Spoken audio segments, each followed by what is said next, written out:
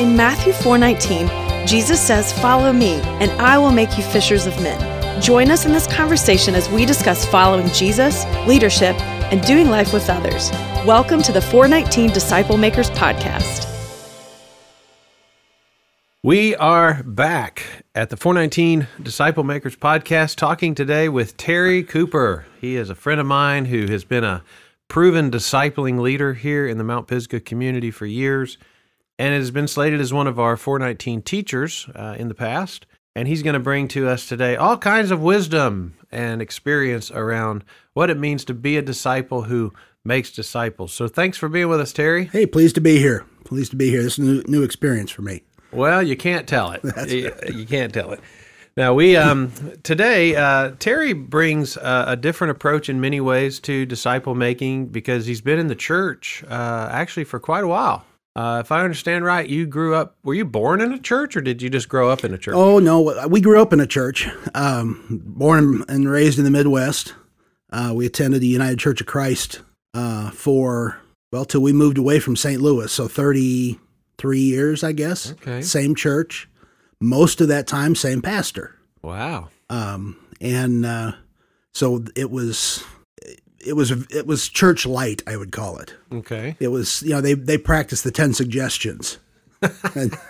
Yeah, I like that. Yeah. And if I recall from our time together, your mom worked at the church or something? Mom was the organist. Ah. So our claim to fame was that our church had Alice Cooper as the organist. Literally? Literally. Your mom was named Alice My Cooper. mom's named Alice. I love it. Yeah.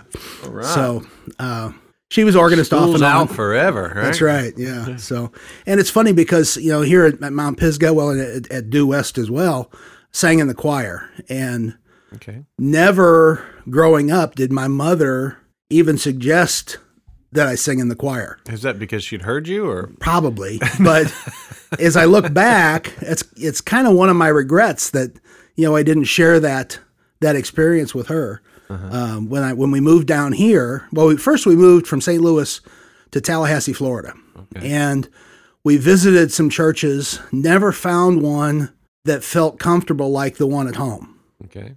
And so as a result, we just drifted away for 7 years, I guess. What got you coming back into church and church community? I came within about 24 hours of meeting Jesus. Wow. Had some health issues, colon perforated. I was in the hospital when it happened. Fortunately, or I probably wouldn't have made it. Wow. And during my recovery time, the chaplain would come in once a day and drop off a little devotional book and have a short prayer. And I got to where I was in the hospital 21 days. I was looking forward to that each day as he came in. And so when I got out and got my strength back, we started attending a Methodist church that was literally a quarter mile on the street that we lived on. Had been there the whole time.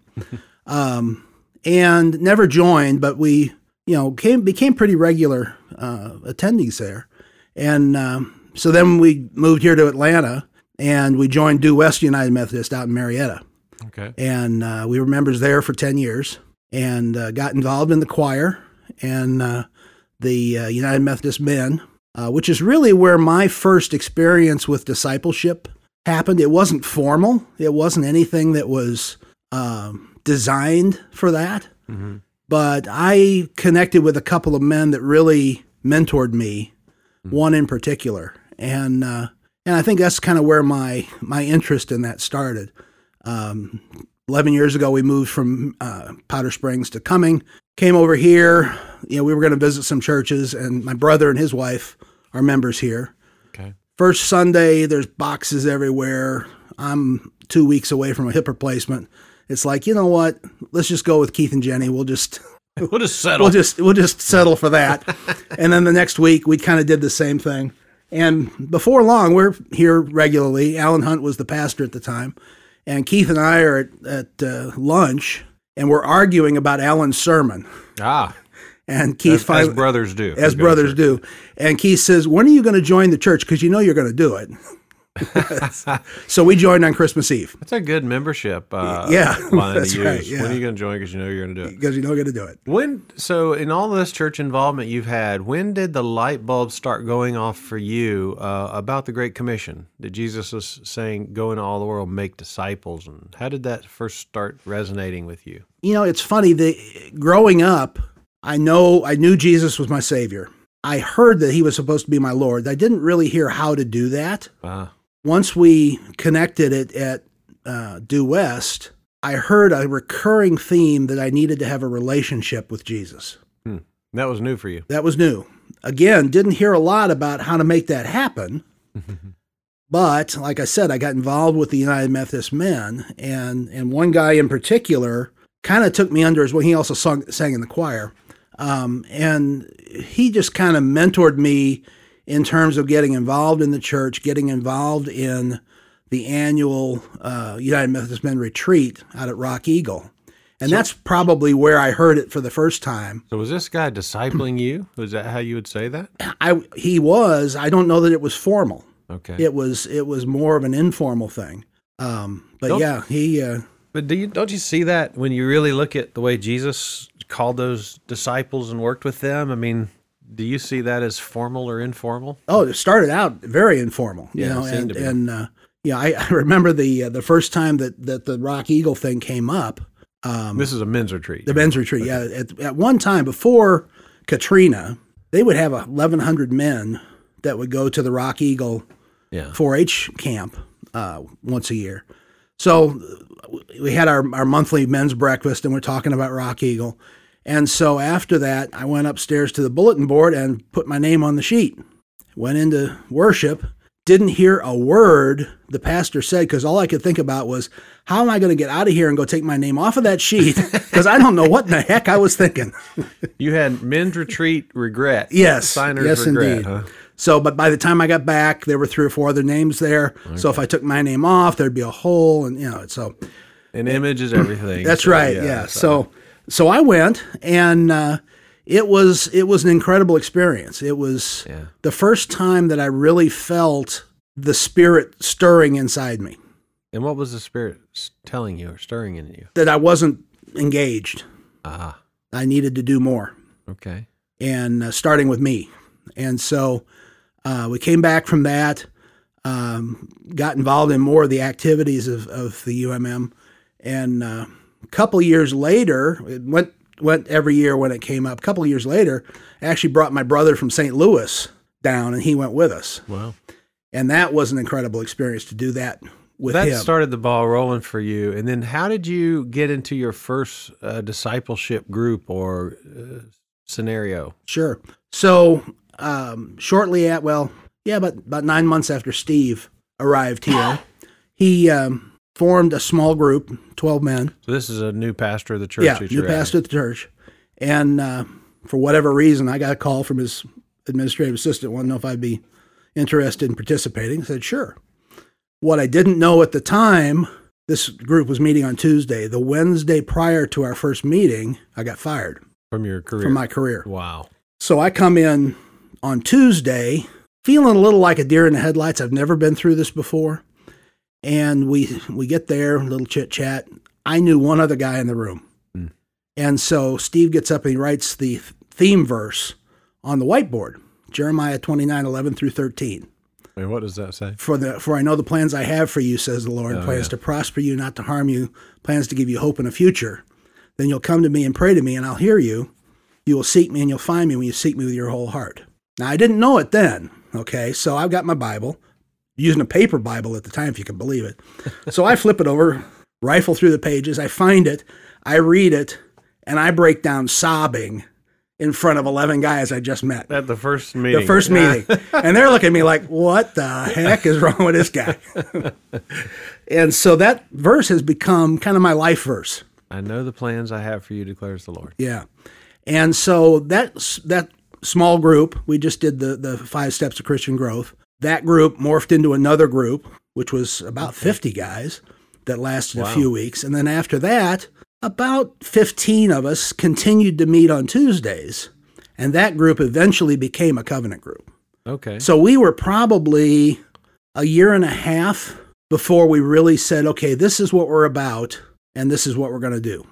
Now, you just said something interesting to me so you go from never having been hardly involved in church to saying that you were in a group for a year and a half. That sounds like a pretty big commitment for a lot of people, doesn't it? Yeah, well, I had been through some other groups as well. We did, back at Due West, I did 3 of the 4 Disciple Bible Study. Okay, and those are like 32 weeks each Yeah, one? exactly. And then here at Mount Pisgah, I actually led one. Oh, okay. The Disciple 1. It was funny. On a Sunday morning, they were handing out cards saying we're looking for people to lead some Bible studies. And Disciple Bible was one of the things listed on there. And I'm looking at that in the car, and I said, I've never heard much about Disciple Bible. Maybe I ought to volunteer for that. Yeah. And my wife says, well, if you'll lead it, I'll do it. Oh, okay. And the first thing I thought was, oh, crap, did I say that out loud? I did not mean to use my out loud voice. There goes that remorse again. That's right. Immediate remorse. But we signed up and did it. There were 6 couples. And during that season, she and I both attended Walk to Emmaus. Which another retreat. Right. That you'd expect. So you talked about how all these groups kind of led you to this covenant group. What, in your experience, what's different in all these other groups versus a covenant group? To me, being in a covenant relationship is a deeper connection than just a weekly Bible study or a Sunday morning Sunday school class. We take deep dives into each other's lives. We know the background. We know, where the bodies are buried, and that's figuratively. Figuratively, yeah. Well, maybe, hopefully. And so, for me, it was having that deep relationship with people that when I've got something heavy on my heart, I can share it. Yeah. What we say there stays there. The other thing about it is it's intentional. I learned a little bit about how to be a disciple from my buddies back at Due West, but it was never formal. We never practiced anything. In the covenant group early on, we talk about sharing our spiritual journeys. We talk about the 4 spiritual laws. We talk about the 5 keys, and we practice it.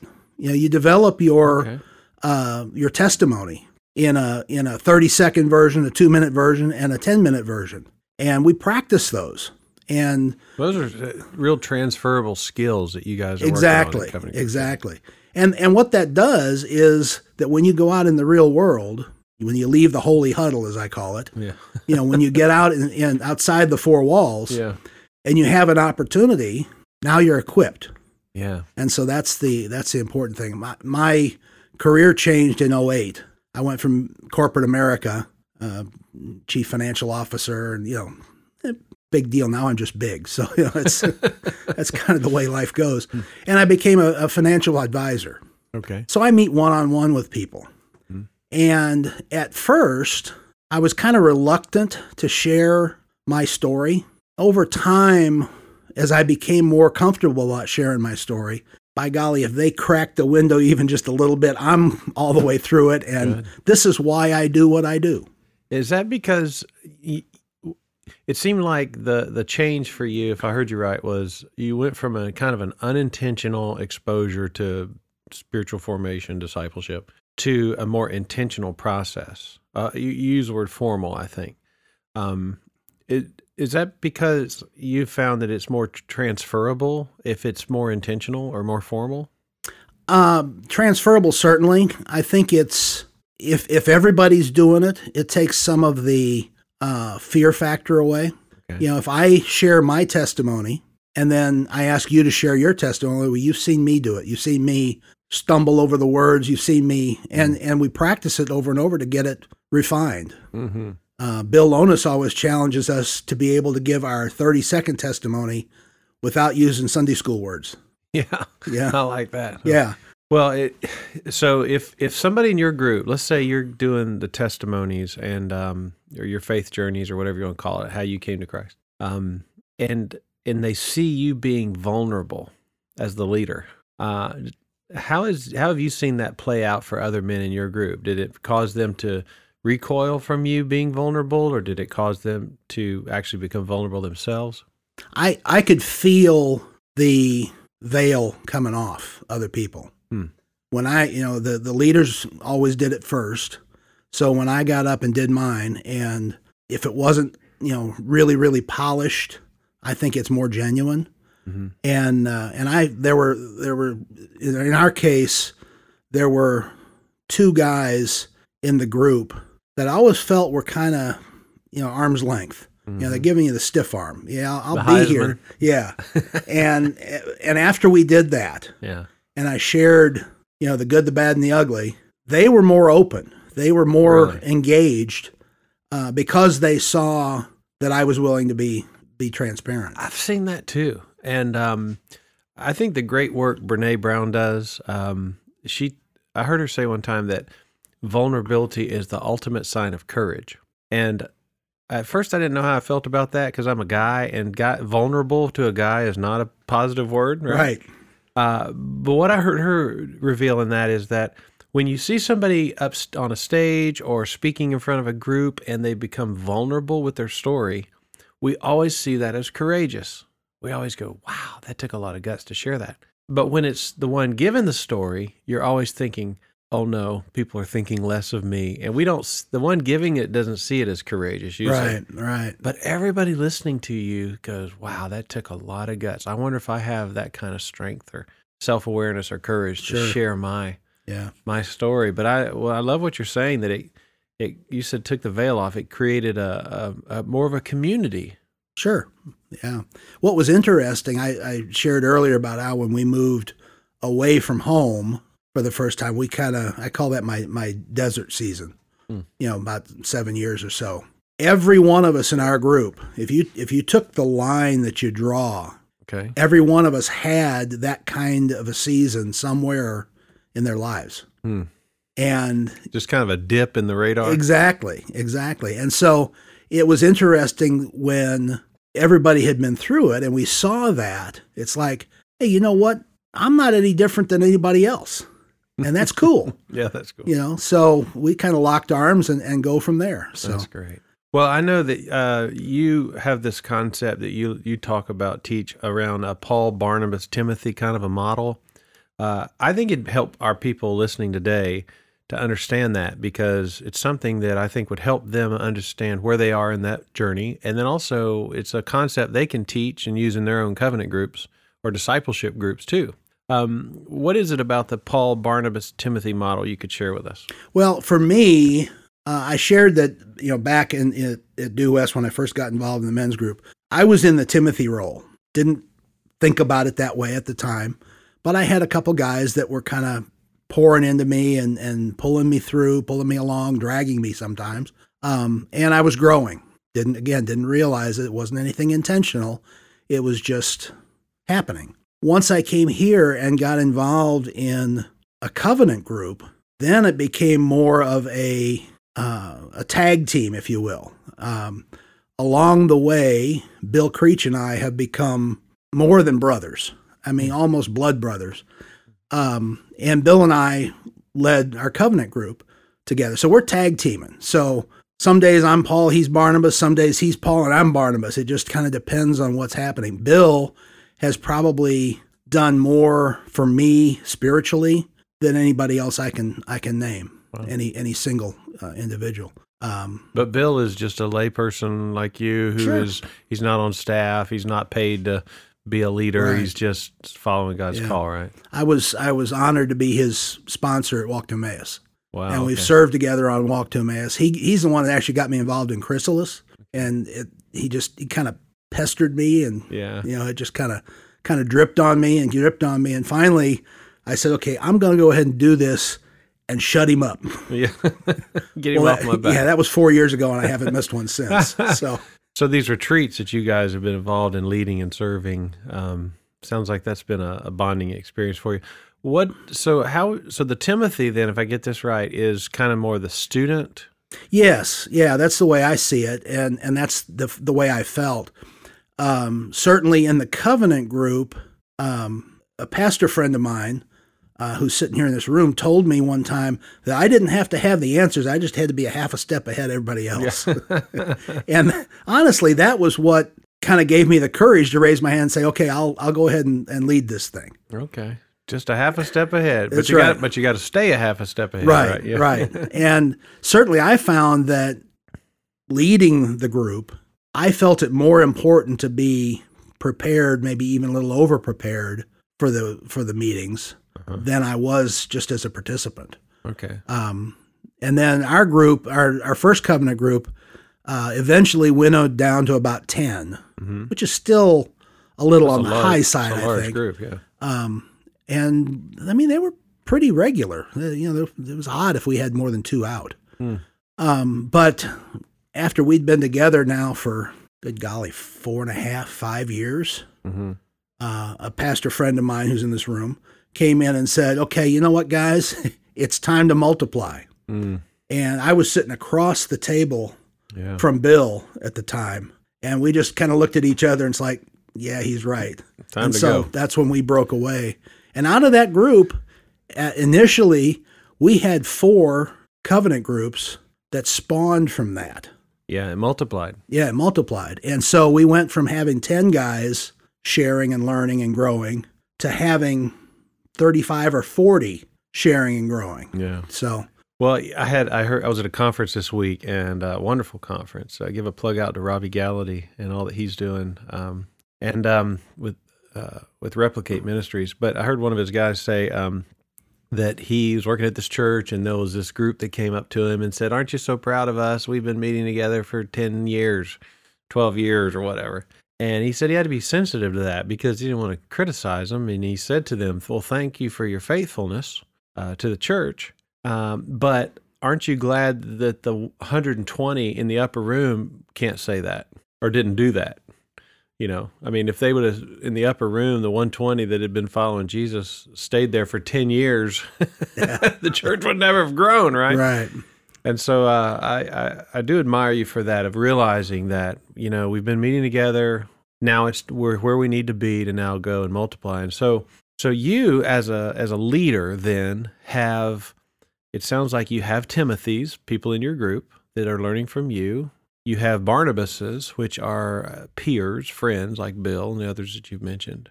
But then having a Paul, and I guess that's somebody that is pouring into your life. Right. And do you find that that's normal for a lot of guys, that everybody can name their Paul, their Barnabas's, and their Timothy's? Probably not for everybody. In my case, the Pauls that I have are guys like Bill Lonas. Bill still pours into me, even though we're not formally in a group any longer. But just randomly, time to time. Exactly. And you and Steve and you're different pastors. Different pastors. I've been very involved, as you know, in Walk to Emmaus and Chrysalis. So I've connected with a bunch of pastors. I counted one time. I think I've got 30 pastors that are friends with me on Facebook. So I gotta. It makes me think about what I post. I'll say that. But those guys pour into me, particularly Bill Harris. He's very involved with Chrysalis. So you're in this position where you have Barnabas is pouring into you, Paul's pouring into you, Barnabas is encouraging you, and Timothy's that you're investing in. Right. Terry, that is the perfect position to be in. I can only imagine that if everybody out there listening had that you had people were pouring into you, you're pouring into, and then you had encouragement, friends, peers, so to speak, that is like, I think I heard a term, like the spiritual greenhouse or the sweet spot. How would you recommend, if someone is out there today and they're like, I have people investing in me, but I don't have anybody I'm investing in, or I don't have any spiritual friends, or I don't have that person investing in me. How would you recommend them to put themselves in that perfect position? Well, the first thing, you need to be part of a covenant group. If you've never been part of a covenant group, you need to do that, because you're going to grow. It's like putting the fertilizer on the flowers, man. It just makes you grow so much faster. Once you've experienced that, then you need to step out in faith, find somebody that you can partner with, lock arms, and just go do it. I mean, it's 2 by 2, right? Yeah, exactly. Jesus sent them out 2 by 2, and you need to have somebody to tag team with. If for no other reason than there's going to be a week that you can't be there for some reason. But it's also good that one of you leads the discussion and the other one observes. We never sat side by side in our covenant, myself and Bill. We never sat side by side. We'd either sit across the corner or across the table so that one of us could be observing and the other one, leading the discussion. It's really that's really a Paul Barnabas kind of model, isn't it? You're together, you're out on the mission. Well, I agree with you, and I would also say that if you're out there and there's a piece of that schematic or scenario that's missing for you. In other words, if you don't have people you're investing in, or if you don't have somebody that is investing in you, or you don't have these spiritual peers, we call them Barnabases.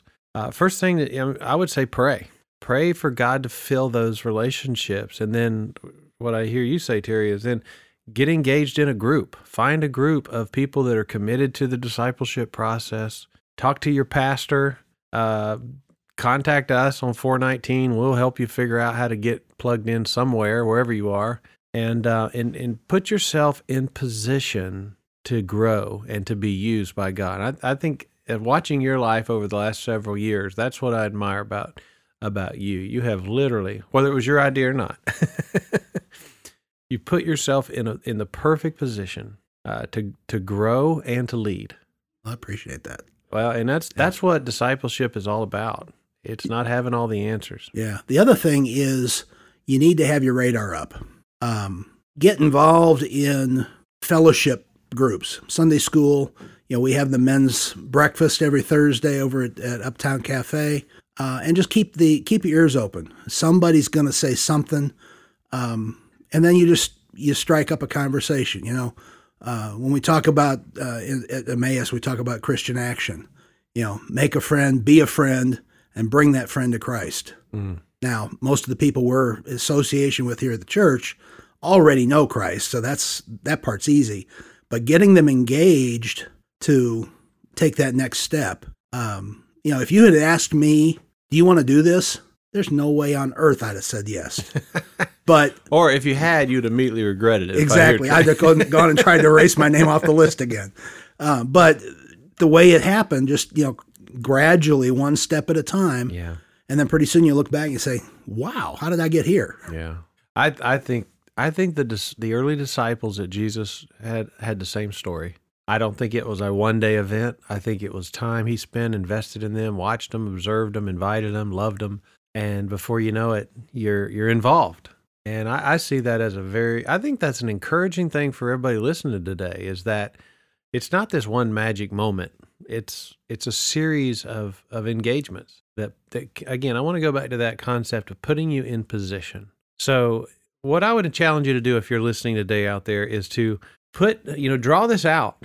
Put yourself in the center of the picture, draw a smiley face or whatever, and then draw some circles beside you. Those would be your Barnabases. Draw a circle above you. That would be your Paul. And then draw some circles below you, and that would be your Timothys. And then put real names in those circles of people that are actually playing those roles in your life. And if they're not, then that's the prayer. Lord, fill these circles, fill these spaces in my life, because without all of those being filled, we think that you're not in the perfect position for God to grow in your life and for God to use you as a disciple. So, Terry, you're a living example to us. I love you. I appreciate you coming on today and encouraging folks. Is there any words you would say for a guy out there who's kind of sitting on the fence, maybe doesn't even know this exists, stumbled on this podcast somehow? Any parting words for them? What's the Nike tagline? Yep. Just do it. Just do it. Just do it. If you're not sure, look me up. Come find me. I'd be happy to encourage you. It's talk to somebody else that's doing it, and anybody. I've never come across anyone who's been involved in a covenant group and regretted it. Wow. So quite a statement. Absolutely. Well, go out there and make disciples, fulfill the Great Commission as a lifestyle. If we can help you, that's why we exist. Go to 419schooldisciplemakers.org. All of our resources are there. They're free. They always will be free. videos, content, testimonies, and you can contact us. If Terry, I'll put you in touch with Terry. I'm not going to give out his email here on this one, but I'll give it to you if you reach out to us through there. So God bless you, and thanks again, Terry. Glad to do it.